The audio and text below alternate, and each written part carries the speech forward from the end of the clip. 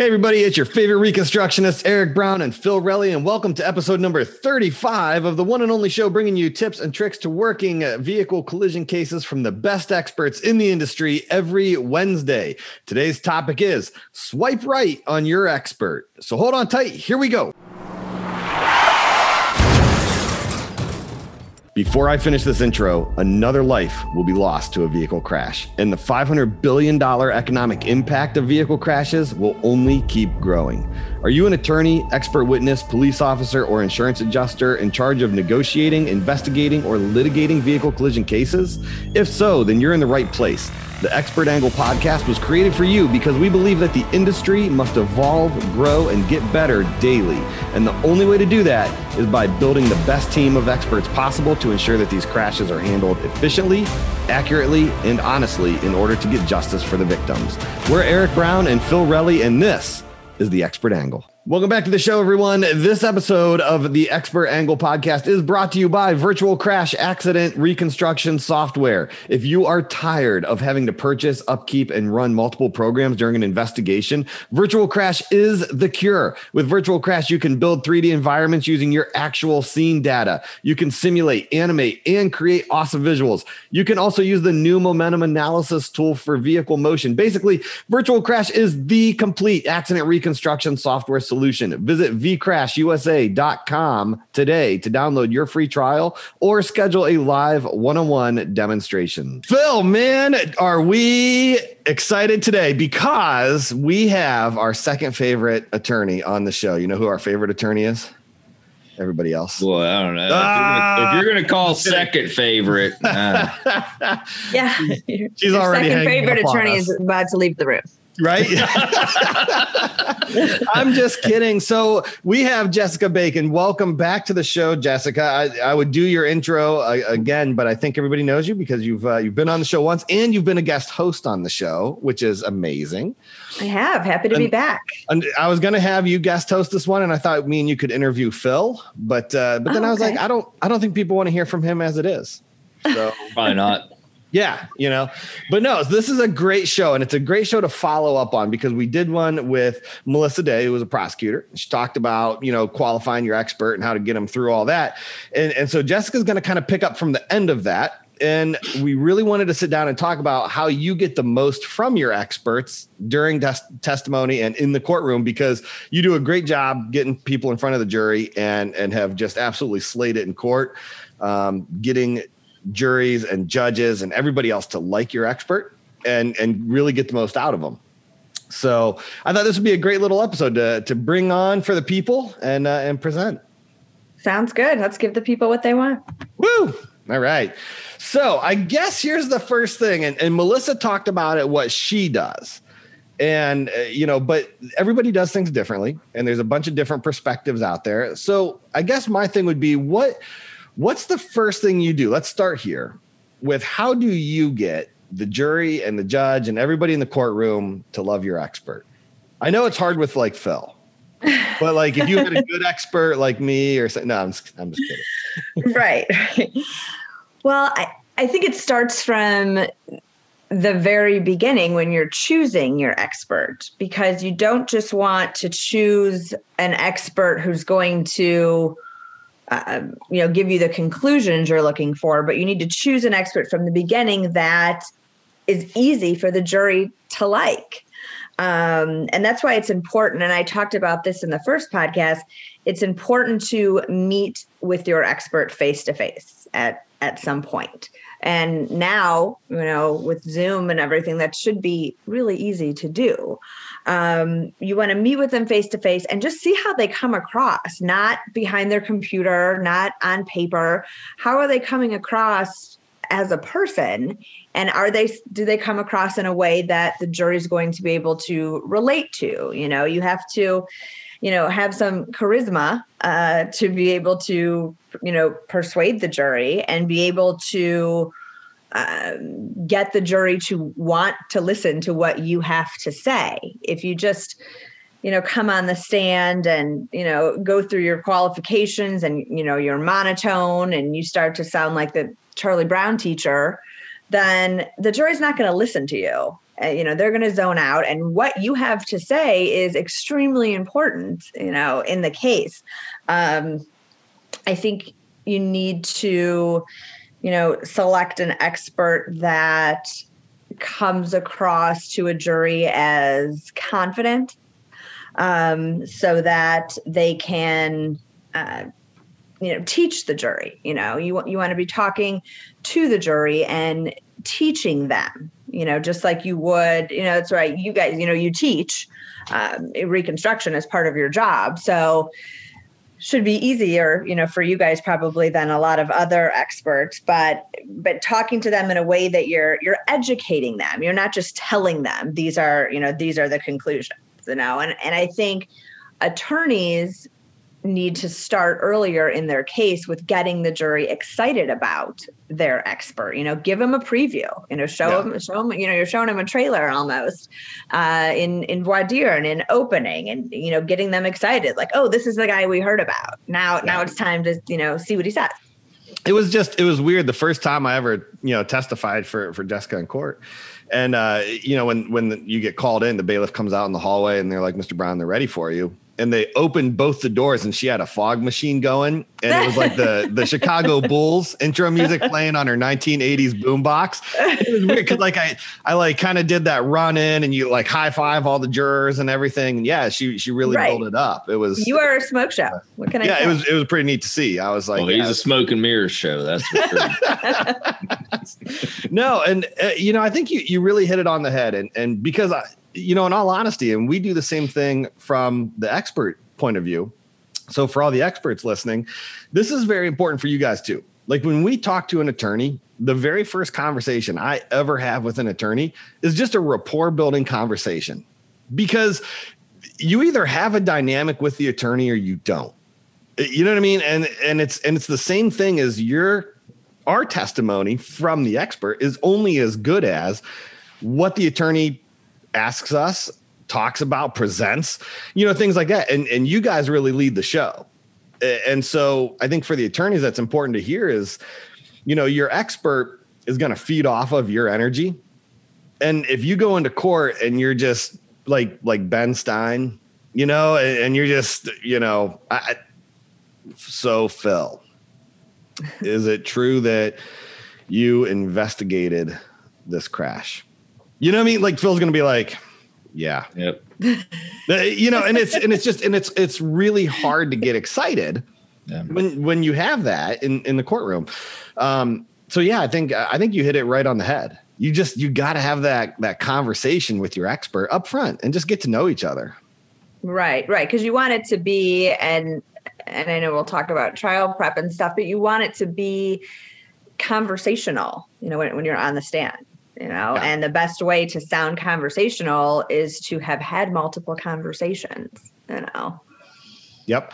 And so for all you guys that are listening to the show, I'm going to give you a little insight here on public speaking. So for people that present on stage or speak in public or do any kind of sales, because I come from a sales background, and, there's 4 things that build rapport with people. So when you're on the phone, literally, this is what I judge attorneys on when I talk to you guys on the phone. Is do you use, it's an acronym called FORM, Family, Occupation, Recreation, Motivation. Do you talk about any of those 4 things? Because talking about the weather doesn't ever build rapport with anybody. That's not actually really good communication skills. Good communication is around talking about family, what you do for a living, what you do for fun, and your motivation. So what drives you? So listen for those. Next time you talk to an expert, write that down on a piece of paper. FORM, Family, Occupation, Recreation, Motivation, and just check off if they talk about any of those 4 things. It's interesting to see who does and who doesn't. Yeah. I don't know. Just a fun little. That's a good tip. Just a fun little exercise, because. And I knew, and funny thing about that is the first time that we met in person, 7-8 years ago, we were in the parking lot, walking over to the scene, and one of the first things you said when you got out of the car, you made a reference to the fact that you had twins. Mm-hmm. And so I knew, right from the get-go, that you were, a father and that you had twin daughters. Yep. Yeah, that's it. Good conversation skills. That's what it's all about. Good communication skills. Right. So, and you hit on a key word in there. And this is one Phil's really big on is you said that, you need smoke show. Was that the key word that I used? What was it? Smoke show. Was that? No. No, but you said you need an expert that's confident. And so this is real big here. I think that a lot of people get confused confident with cocky. You know what I mean? And so they either try to avoid being overconfident because they come off cocky, or they just put it out there and come off cocky. Right. I don't know. So what's like when you say that, what's the difference and how can you see the difference as the attorney when the expert comes in? I mean, can you tell a difference or do you see a difference between confidence and cocky in the courtroom? Oh, sure. And I think, with our own experts, that's the fear. The fear is that that they're going to come across as cocky and they're going to lose the jury right away because the jurors are judging everything and everyone. So I think it's an important distinction. And I think the distinction lies in when I think confident, I think you are, that you are well educated, that you did a complete and thorough investigation. You know that your conclusions are right. You have that knowledge you have that confidence based on your knowledge and your experience, and I think that's confidence. I think cocky is when you know all that and you shove it down everybody's throat, and it makes it becomes condescending, and I think with experts, the cross exam is where that line tends to be crossed between confident and cocky, because when you're doing your direct exam, you've prepared with your attorney, you're going over everything, but when cross exam comes, you go on the defensive naturally. The other attorneys get a little nervous too at cross exam because we're just hoping that, you stand strong and you stay confident and you stay firm, in your convictions.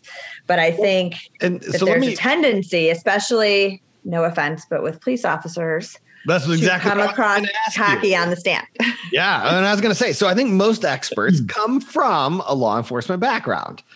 And I don't know, Phil, I mean, because I know this was something that you talked a lot about with the attorney that you worked with on your Daubert challenge, because literally that was like 6 hours you're on the stand of just getting beat up, getting drugged through the mud, questioned on everything for hours and hours and hours. Mm-hmm.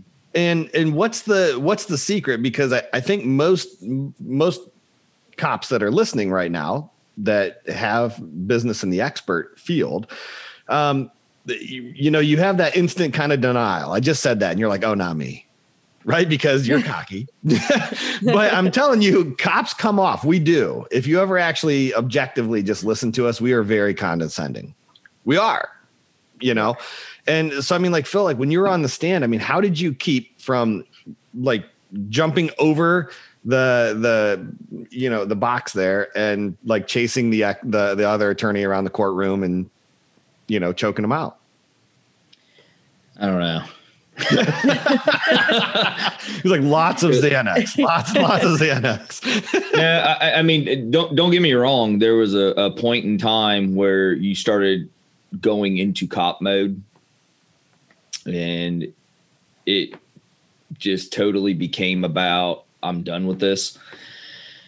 And you had to dig deep and figure out, wait a minute, it's tough for, if you're especially for police officers, I think, or someone that's very A type personality to when you get your buttons pushed and they keep pushing that same button. I mean, you just literally want to say, move on. I'm done, but that's where you just got to maintain your professionalism. You got to, remember why you're there. You're not there in the capacity necessarily as a police officer. In that situation, I was not. And just it was tough. There was a few times where I had to ask him to just repeat questions because I totally blacked out and was like, I got to find my neutral zone internally. Yeah, I had to definitely find it, or I was probably going to say something that was, just because I wanted to throw a dart, and that's just not what you need to do. Phil had Yankee candles set up on the front of the stand, burning incense. Did you have a little gong that you would like turn around and hit every time? I mean, I get it. I do. I get it. They had a job to do, and I understand that. But it is tough when you're the one on that stand, just constantly, deflecting blows to the head. It's tough to maintain focus on, what the goal is. I understand it's just their job and all that, but preparing for something like that is what you got to do. I mean, it made me a totally different person, the experience, just because it was like, wow, I never had dreamed that would be an environment that you'd ever find yourself in. Yeah. With not ever being in that situation, that aggressive of a situation, it was like, wow, it's kind of eye opening. So it was uncomfortable because you'd never been in that area before. And then you find yourself in it and you're like, holy crap. Well, you basically had to sit there for 6 hours and be bullied, because that's what those hearings are. And it's tough when you're as a police officer. It's tough to sit there. It's just not what you're trained to do. Right. So Jessica, let me ask you, coming from the outside world, and you do have some experience with cops because you're a magistrate. I am. So let me just ask this point blank for any of you experts that are listening right now, and you're like, I don't know that these guys are really on track. Is there a difference in the way that cops talk to people versus the way normal people talk? Yes. Yes, there is a difference. And with any expert, whether it's, a medical expert, a reconstructionist, a cop, on the stand, it's important that person has the confidence to know that they're the smartest person in the room on that topic, on their particular topic. Right. But their goal should be to relate to the jury and relay to the that knowledge that they have, so that the jurors feel empowered, and the jurors feel like, okay, he's the be all end all on this particular topic, and he wants me to also learn something here today that I can then apply, when I'm in the jury room. And a lot of times police officers, they believe they're the smartest person in the room on that topic that they're there on, but that's all they want people to know, is that they're the smartest person in the room on this topic. I don't think they really care if anybody walks out of that room with any more knowledge than they walked in with. Yeah. So. Well, and I think that's it, is because I think police officers and experts in general tend to, and correct me if I'm wrong, but they tend to say, they go in with the attitude of like, I'm going to control the situation, and I'm going to tell you as the jurors how to find. Like, oh, this guy is not at fault for this, or this guy is at fault for this because I said so and I'm smart. Right. Instead of, and I love that you kind of said this, instead of approaching it more like, you know what, I'm going to empower you to draw your own conclusions based on the tools I'm going to teach you to come to the conclusion, which I believe is going to be consistent with mine. Right. But here's the thing too, with police officers, especially, is 99.99% of the time we're testifying in a criminal world where what we are testifying to is the elements of a crime. Mm-hmm. Right. So it's strictly based on establishing the elements and so on. And it's very, very, very straightforward. It's very, very, very bullet pointed. Your opinions don't play any role in the criminal investigation testimony, because you're only setting the basis for the elements to be satisfied in order to establish the probable cause and so on. And right. Like in domestic violence, your opinion doesn't matter. And 99% of the time, that's all you're testifying to. The, contributing circumstances and philosophy and science and all that has absolutely no bearing in the courtroom. So if you are testifying 99.9% of your time in this fashion, and then you find yourself in a civil situation or a civil case testifying on that 0.01%, it's tough to cross that line and shift your testimony style. Yeah. Especially because in the civil world, you got to realize that us as the experts don't control the courtroom. And I think that's hard for a lot of experts to give up that control because they're the very alpha male or alpha female type of personality. And in a courtroom, we're out of our element because it's your guys' world, Jessica, right? I mean, the attorneys and the judge run that world, not us. And I think that's a tough dynamic for some experts to grasp. And for police officers too, as much as I hate to say this, but look, Phil won't even let us have a conversation now. He's just like, I'm going to take control. But Eric and Eric, jump in here, and if you say the opposite of what you should say, I'm coming through the screen. Yeah. But let's just be honest. On the law enforcement side, is there a great working relationship between defense attorneys and law enforcement? Oh, crap. I was going to say, yeah. Like I golf with some of my defense attorneys. No, it's always it's always this versus this. Yeah. And it's always that fight. It's always the rivalry. So in the civil side, it is entirely different. And you find yourself, you're expert if they come from a law enforcement background. That's something I think on the civil side, attorneys need to be very cognizantly aware of that personality, because if they have that trait of, they view, the courtroom as the battleground, that may not be the person you want sitting in that bench testifying as the expert.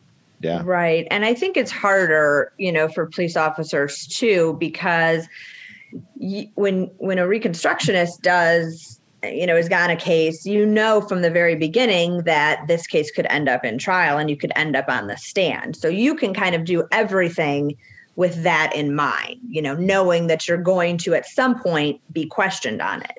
Mm-hmm. When a police officer is doing a police report, they don't assume that they're ever going to be in court being asked questions about decisions that they made that, at the time or at the scene.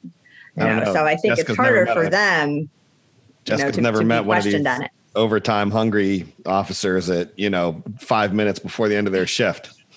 Yeah. Trust me, they are doing things right there. they are pretty confident is going to lead to a court case. They want that callback time, that court time. I tell you, there's some officers that make a living off of court time. But no, and so I would say, so then what's the secret here? Because ultimately, what that previous little tangent that we kind of went down led into is jurors and ultimately the judge getting pissy with your expert. Okay, so how do you keep the other side, as the attorney, whether you're on the plaintiff side or defense side, how do you keep the other side from beating up on your expert, putting them on the defensive so bad, or so how do you block some of those attacks, or how do you keep that from happening without pissing off a judge and jury with endless objections? Because every time you object, the judge is going to call a sidebar because you guys both argue. You're like, I object, blah, blah, blah, blah. Then the other attorney's like, well, their objection is BS. I mean, in nicer terms, sometimes, because blah, blah, blah. And then the judge is going to say, all right, everybody come up here. And then they push that button and that white noise, the static, because for some reason we can't have white noise like the ocean. Right. That doesn't work, or like whatever they call the white noise machines you turn on for your kids. Like, right. Maybe we should make it the Flight 328 engine. Right. Yeah. Like it legit. Like it legit is just static, and they play that for the jurors. Right. And it gets old at, every 5 minutes when they turn that on, and you got to have a sidebar. And so how do you keep the other side from beating up on your expert without doing that over and over and over again? Mm-hmm. Right. So clearly we can't, control how the other attorney decides to act. We can only try to control how you respond to it. And it still goes along with, being confident and having, good trial prep, in the sense that you shouldn't give them anything to beat you up on. Address things, the attorney should address things in direct with you that might be kind of like the smoking guns or the points that a defense attorney is going to try to beat you up on. We want to take the wind out together. We should take the wind out of their sails from the get-go, on direct. And as long as you guys remain confident in your conclusions, they shouldn't really be able to beat you up. Defense attorneys love to say, well, isn't it possible that everything could have happened the complete opposite way that you're saying it did? Isn't that possible? No, it is not. If it was possible, that would have been in your report. It's not possible.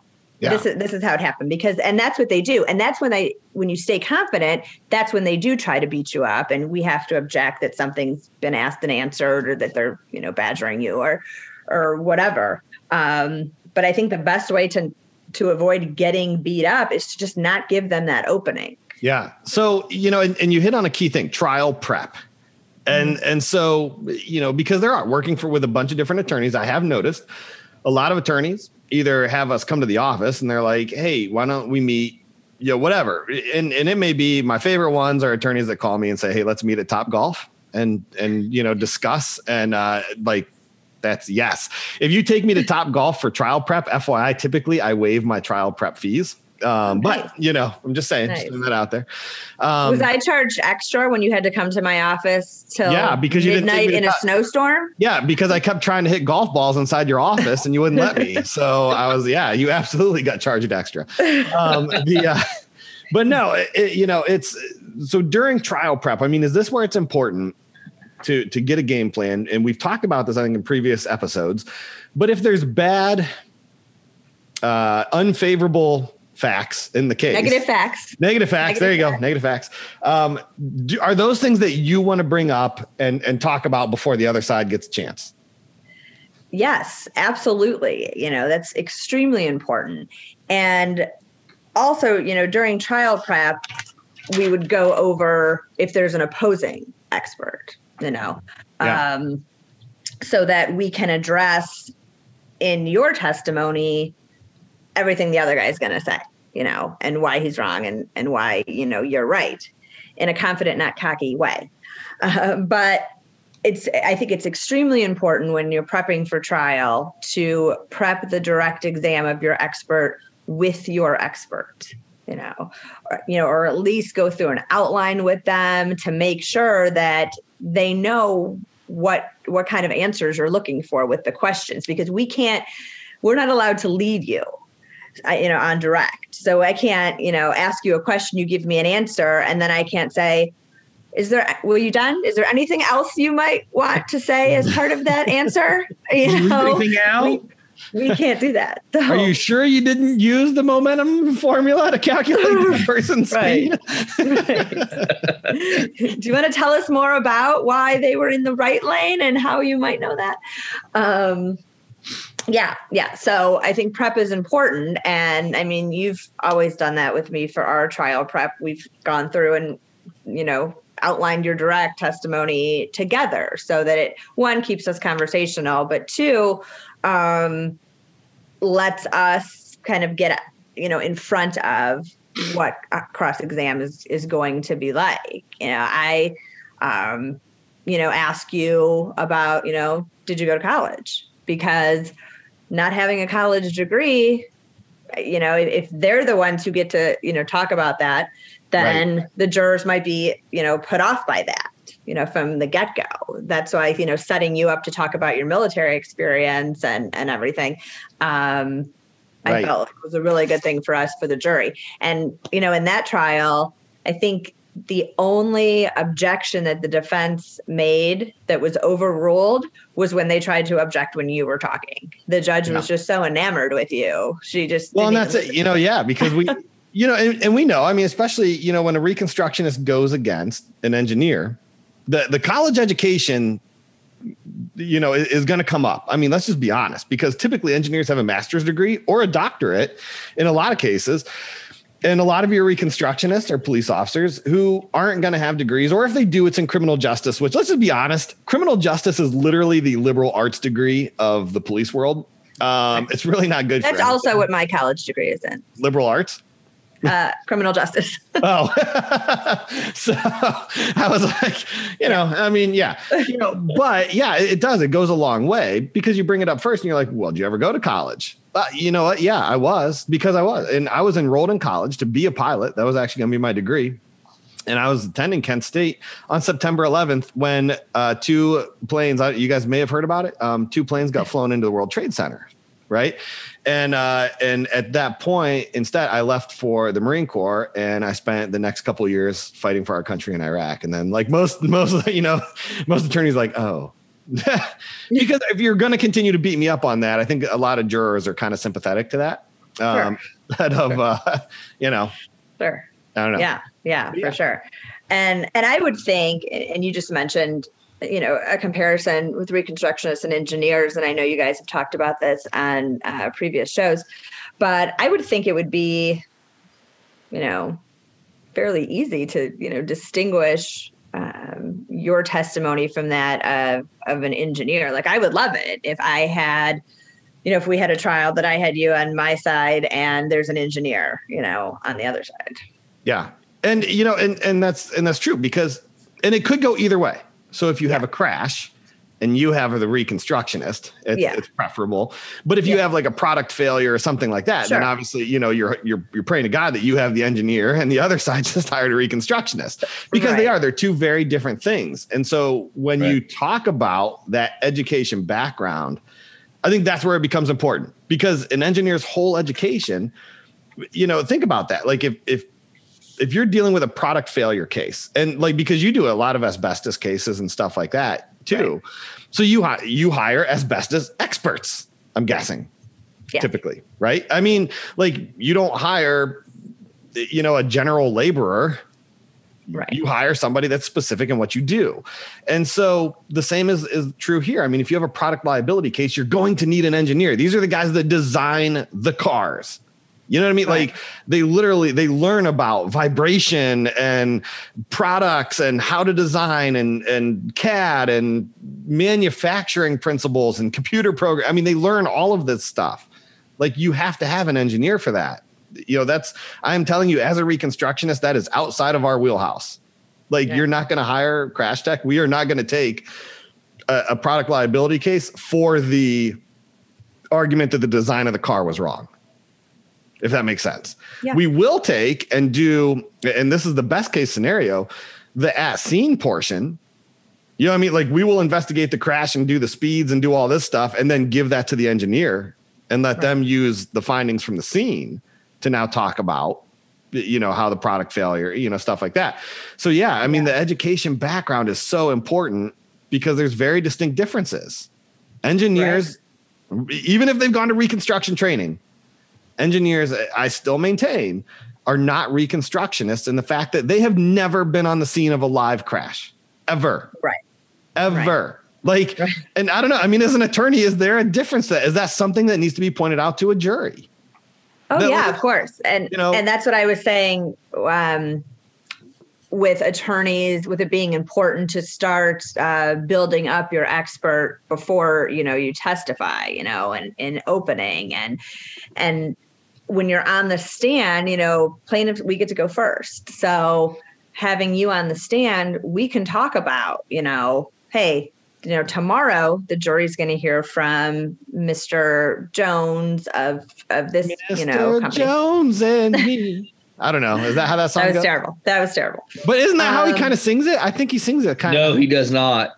All right. You know what? I'll bleep that out and put the actual song in. Fun fact about him. He has never sung that song live the same way twice. Really?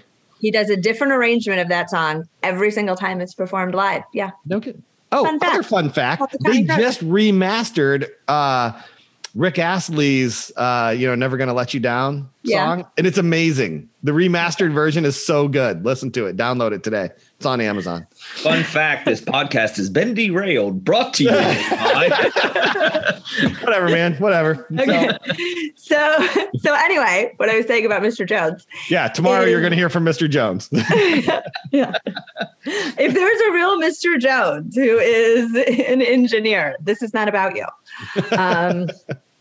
So now I don't even know what I was going to say. Oh, yeah. So with you on the stand, if we know that Mr. Engineer is going to speak the next day, we can address that with the jury, way in advance of him even talking. We can say, the jury's going to hear Mr. Jones tomorrow and hear about his conclusions and his findings. And, do you have an opinion on those? And then you can come in and say, in a confident, not cocky way, you can come in and say that, well, he's an educated guy and whatnot, but he wasn't there. He's never been on a crash. He's never, all of that. So. Yep. And Phil, I mean, dude, you experienced that firsthand. I mean, you had a crash where you were working the scene and the other engineer was there at the same time. And you always say, because he spent almost the entire time asking you what every mark on the roadway was from. Mm-hmm. Yeah. But it does. I mean, guys, it makes a difference. So, and it was, that's actually when you talk about that crash or that case, it was interesting because when we kind of shadowed each other for an entire day. We started out at the inspection yards, and it was interesting to watch him on his inspection, because we were, we certainly would share a little bit of the same interest in certain areas, but then he took off in really weird locations of the vehicles, looking for specific, what he was looking for from an engineer, lens, which kind of made me the heck's he doing? Crashes up here. And why is he looking back here? I thought maybe Jimmy Hoffa was back there and he's not going to get all the glory for finding him. So I wanted to be there. Right. But so it was kind of interesting there. And then, like you say, when we got out to the scene, you could definitely see the difference in, I don't want to say comfort level, but and that may be where it falls, what category it falls. But when we were looking at the cars, he was just entrenched, couldn't pry him away. And once we got to the scene, it was kind of the squirrel syndrome, kind of fish out of water experience. Yeah, it's interesting, especially working trucking cases, because we did an inspection where you had me, who, me and you have our background in commercial truck enforcement. And then the other expert was a retired trooper that was one of their Mickeys, who's the commercial motor vehicle inspectors. And then you had an engineer. And it was funny because me and the retired trooper were kind of on the same, we're very like brake chambers, tires, looking for cracks in frame, like the stuff that we inspect. And the engineers out there with like a micrometer measuring like the width of the metal utilized in the frame rail and stuff. And it was so interesting to see the difference. And it's really neat, to actually observe the differences. But yeah. So, all right. So Jessica, now that we've gotten completely off topic, let me ask, so we've talked now about prepping for your trial, and you hit on this, right?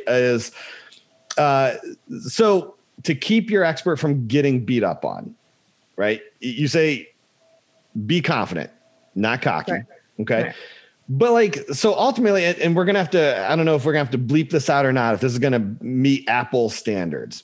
But for the most part, I think to sum that up, basically what you're saying is put your balls out there, right? Yeah. I mean, to be blunt about it, or, the female equivalent, I don't know. But, I don't know. Yeah, whatever. I don't know. So, but I think that a lot of experts get scared doing that, because they're afraid if they commit to something that they're going to get backed into a corner. And so the easiest thing I can relate this to, hopefully, because I think a lot of attorneys are fans of theater, is if you've seen the show Hamilton, right? And Aaron Burr is a big part of the show. And all throughout the entire, almost kind of the subplot of the play is Aaron Burr never commits to anything. He is the king of non-committal. Right. You know, and in fact, he actually, that's the advice he gives to Hamilton. Never let him know what you're against or what you're for.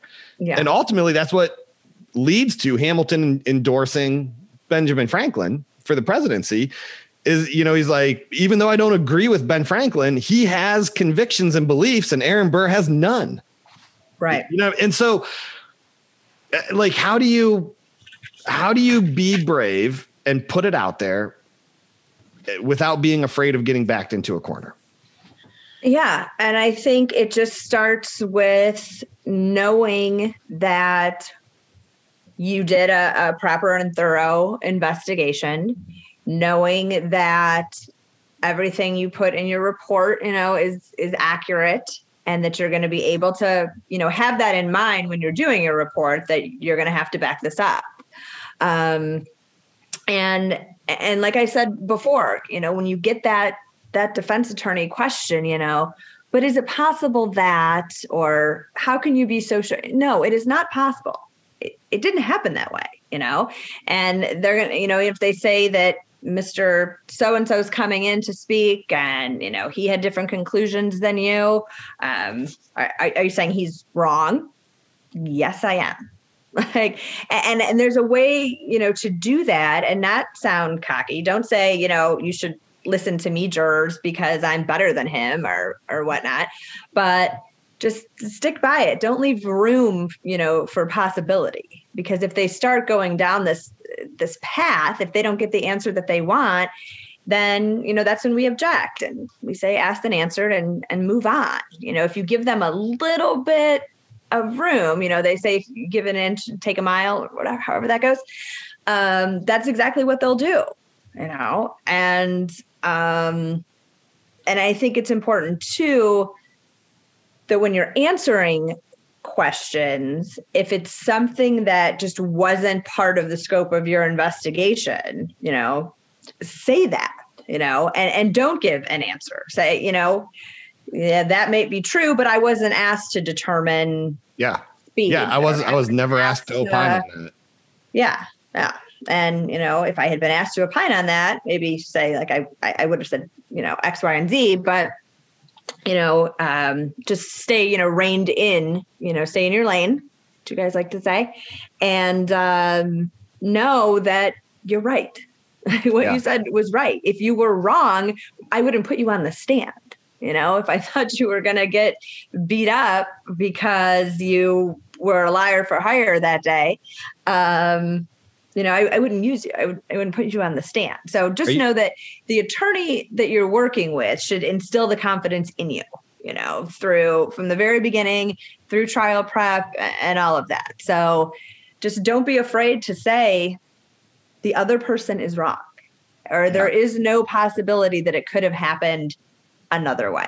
Well, and I think, you know, a lot of experts, we never are there for the closing arguments. Typically we leave. You know, we get on the stand, we say our piece. You should stick around. We might, well, I'm saying typically. I've stayed around for a couple closing arguments. Typically, here's the problem though, is like me, because I'm kind of, if you guys haven't noticed, I like to talk and I'm sort of showman-y a little bit. I don't know if that's a word. Showman-y? Okay. I don't know. Anyway. A bit of a showman? Yeah. So like, I kind of want to beat my head against the wall during closing arguments, because I'm like, I would have said this, even though I'm like nowhere near it. So like, you know, I'm writing my own closing arguments, and I'm like, I probably couldn't say half of it, but whatever, you know. But no, so I think that they never are there to hear the closing. And so if you give the other attorney an inch, you know, if they do those hypotheticals, well, you know, is it possible to happen this? Is it true though that the other side is going to use all of that against you in the closing? So while you think you're doing yourself a favor by being non-committal, what's their closing going to sound like? Right. That's the only part of your testimony that they will recite back to the jury, you know, is when you said, you know, it's possible that, and I understand there's a different burden of proof when you're talking civil and criminal. So, you know, in a criminal case, there just has to be that, you know, 1%, you're making them question it, you know. In civil cases, we just have to prove that it more likely than not, the crash happened the way that we said it did, the way that you said it did.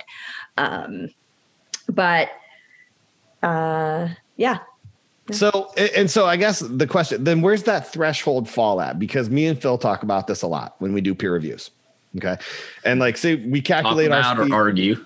Yeah. Well, you're being really nice right now. Let's just call it we have a spirited discussion about this. Yes, we do. So, but no, so like we calculate a speed range of 35 to 40 miles an hour. Okay. Let's just say hypothetically. And the other attorney's like, well, is it possible? Because my expert calculated a different speed range is 41 miles an hour. Is it possible they could have been going 41? Because, and I think a lot of experts would hedge on that, and they'd be like, because they don't want to argue over 1 mile an hour, right? So they're going to be like, I guess it would be possible, right? But then tell me, as an attorney, wouldn't the next question you would ask would be, well, then would 42 miles an hour be possible? Yeah. Oh, yeah. Okay. So what about 43? You know, and all of a sudden the speed range now has gone, because at some point you as the expert are going to draw the line in the sand, right? And you're going to be like, no, that's unreasonable. Oh, okay. Right. So 47 was reasonable, but 48 is unreasonable. But now what you've done is you've created a speed range of 35 to 47. Right. You know what I mean? Like, and it just draws into question everything you've done now. Right. So Yeah. And when you that's why I said, when you put things in your report, you know, you're putting them in there for a reason, you know, and in that hypothetical, the reason is because 35 would be the lowest number and 40 would be the highest number, you know, and here's why, you know, and that's the thing. I mean, as long as you're able to back it up, right. You know, it's like that Kid Rock song, Cocky. I'm not going to say the exact lyric here, but he says, you know, it's not bragging if you back it up. Right. I think you have to sing it. I sing for you guys. I think you have to. Oh, no, you do not sing. Offend. But yeah, so, you know, and that's it. You know, so when they say, well, okay, so you calculated 35 to 40, is 41 possible? Is it possible that your client could have been going 41? Based on my analysis, no. Well, and that's what, you know, a lot of spirited discussions that Eric and I will have. And it may be someone else's report we're looking at. It could be, you know, another agency. It could be, you know, where another agency is throwing a report our way to look at, or it could be another whatever. And we'll debate that very heatedly sometimes about it, you know, is the ranges that the individual looking at and came to and the background variables they used. Does it make sense? Does it match? Does it fit? Does that piece of the puzzle really fit? Or is it a piece that's just off a little bit? And that's where it's going to be important for the expert that's testifying, whatever they committed to in writing in their findings, they better be comfortable 100% that what they used is the best puzzle piece for that. Because if they just are throwing numbers at it because, well, this is what the book says from here to here, and I'm going to blanket apply it, that's going to come out in testimony. If the other side, the counsel for the other side is worth their salt, they're going to catch that. Yep. You know, because you guys have seen it. You've seen, I guarantee, you know, Jessica, you've seen over the years, the same numbers keep coming in over and over and over and over. And you're going to start catching on to that. Man, it seems awfully strange that in every state in the United States, it's always 0.7 to 0.8. Wow. Why is that? You know, really, you know, it's not. And it's stuff like that where that whole, is it possible that it could have been 41 instead of 40 really comes into play. That's probably somebody that knows what they're looking at. Yep. Yeah. And I think the funny thing about you, Phil, I think the most confident I have heard you in response to someone saying, is it possible, is when you're telling me that something is not possible. Like, you're super strong with me. Is it possible that the driver could have seen that person laying in the road in all dark clothing? No, Jessica. No, it is not possible. Like, it is not. Like, you're very confident when telling me something is not possible. So I would assume you're the same way on the stand. I was just going to say, in his explanation, if you noticed, he said, you know, and maybe it's because you just celebrated a birthday, Jessica, but when Phil said, don't remind me. Did you right? But did you hear Phil the way called me on my goes, birthday? But did you hear what he said though? He said, in all of those years, Jessica. I mean, he really put a lot of emphasis on that. I think that was a dig. Yes. Well, you didn't call me on my birthday. Phil did. I was giving credit to the experience that Jessica has in all of her years. Oh, shut up. More years. I have the same birthday as your daughter, right, Phil? Yeah. Who are we'll have to talk about that off this podcast. What a strange. My advice to every parent out there that's listening: go to your local area of vital statistics. And get a copy of your child's birth certificate. Well, what? Interesting. Talking about derailing the podcast. Yeah. Okay. Well, before we dive down that, because we'll talk about that after the show. Yeah. Just ask you then. So it's funny and not funny all at the same time. Oh, geez. Okay. All right. There's a reason that I make that recommendation. All right. Well, we're going to talk about that after the show. But what we do need to talk about for our listeners, Phil, one piece of advice.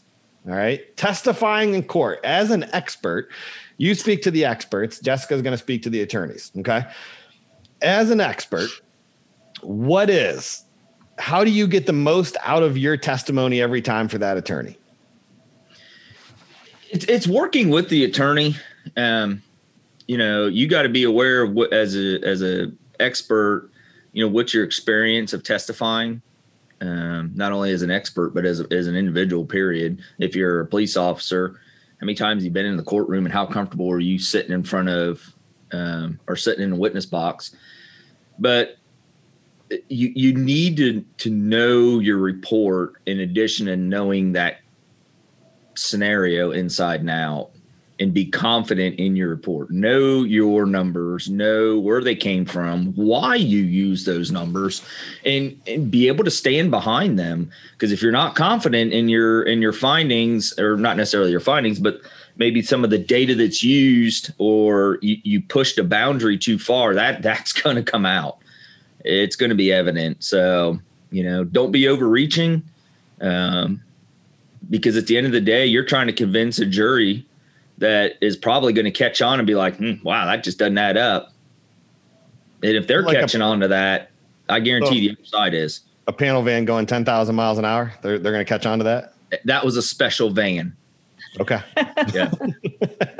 Or in my case, motorcycle going like 500 miles an hour. They just left it dead. It happens. I'm telling you, it happens. Man, I want to know what Toyota builds the side of that Prius out of to take like a 500 mile an hour impact with like a scratch. That's why they're rated. That's why they got a 5-star safety rating, I guess, by a Toyota Prius. So, all right. So Jessica, from the attorney's point of view, how do you get the most out of your expert? What's the number one? If you could only do one thing, what is it? You didn't know I was going to ask you that. That's a surprise question. Counselor? Prepare them well. And it's actually two things. It's one thing, but it's two things. Prepare them well, but also be prepared for potential cross-exam. Run through everything with your expert, who hopefully doesn't get defensive with you. Run through everything that the other side is going to hit on. And that has to do with knowing, like Phil said, knowing the case, knowing the scenario a little bit beyond just your individual part of it and your individual role. Because if you get an understanding for the full case, not just what you were asked to do, then you can help to anticipate what might be asked of you, on cross. If it's something in your background or whatever that's going to come out, then that's one thing, and that's addressed early. But, if you feel that there's something in your report that you're not completely confident with, you need to be upfront with that with the attorney, so that, they know how to question you on it, and you can anticipate what the other side might, try to poke holes in. Yeah. Absolutely. There you go. I want to piggyback off of Jessica for just a second. Nope, you already had your hand. Hop on. All right. I think from the expert, you need to understand that this is a joint effort between you and the attorney you're working with, and it needs to be that relationship. so the attorneys need to definitely work with the experts very closely, and the expert needs to work with the attorney closely. It's not this is your job, you're the attorney, this is my job, I'm the expert. Because if that is the relationship that's built, that's a failing presentation in the courtroom. Because if the attorney knows the expert well enough, or vice versa, then they're going to pick up on the body language change. They're going to pick up on the tone change and be able to, transition to another line or dig a little deeper or so on, Yeah. And as the expert, if you don't feel that you are ready to go in or something that's digging at you, then you need to reach out to that attorney and tell them. Yep. And it's weird too, because, and here's my final thing is, I think a lot of experts and attorneys put up that wall between them, right? Because they go, well, you have to remain fair and unbalanced and impartial. Okay. So we can't ever we can't discuss a case over golf or something like that. And dude, I'm telling you that's BS. Okay. And here's why, because I think I develop a great relationship, and so does Phil, and so do all my experts. I think we develop a great working relationship with all of our attorneys. And because of that, we can be more honest with you. You know what I mean? Like Jessica, how many times have you heard us say, that's not possible? No, that's wrong. We can't do that. I think you have a problem with this case. You probably shouldn't take this one, whatever the case may be. You know what I mean? Like that's what can actually happen if you develop a good relationship. So instead of putting a wall up to remain fair and impartial, develop a good enough relationship that you can be brutally honest with that attorney and tell them, this is not this is where your problem is. Well, and by the time you get to trial prep, your paper has already been authored. It's already been sent across the aisle. So there's no reason for you not to have that open, brutally honest conversation. If there is something ugly in the case that is going to end up getting talked about, it's better off that you and the expert and the attorney bring it up before you let the other side bring it up. Put it out there. Yep, absolutely. There you go. Well, Jessica, thank you for coming on again. Thanks, we really Jessica. Appreciate it. Thanks for having me, guys. It's fun. Sorry Phil was here today. Yeah. I tried to keep him out, but he knows the password. So, Stop. Well, that's going to wrap it up for the day, guys. As always, if you have a case that you want us to review for free, or you just want to connect with us, jump on over to crashtechreconstruction.com. Also, remember to follow us on Facebook at Crash Tech, the Expert Angle Podcast. Make sure you subscribe to our show and leave us a review on your favorite podcast platform, and subscribe to our YouTube channel, Crash Tech Reconstruction Services. And finally, remember to always leave your accident victims better off than you found them, because at the end of the day, everything we do is for them.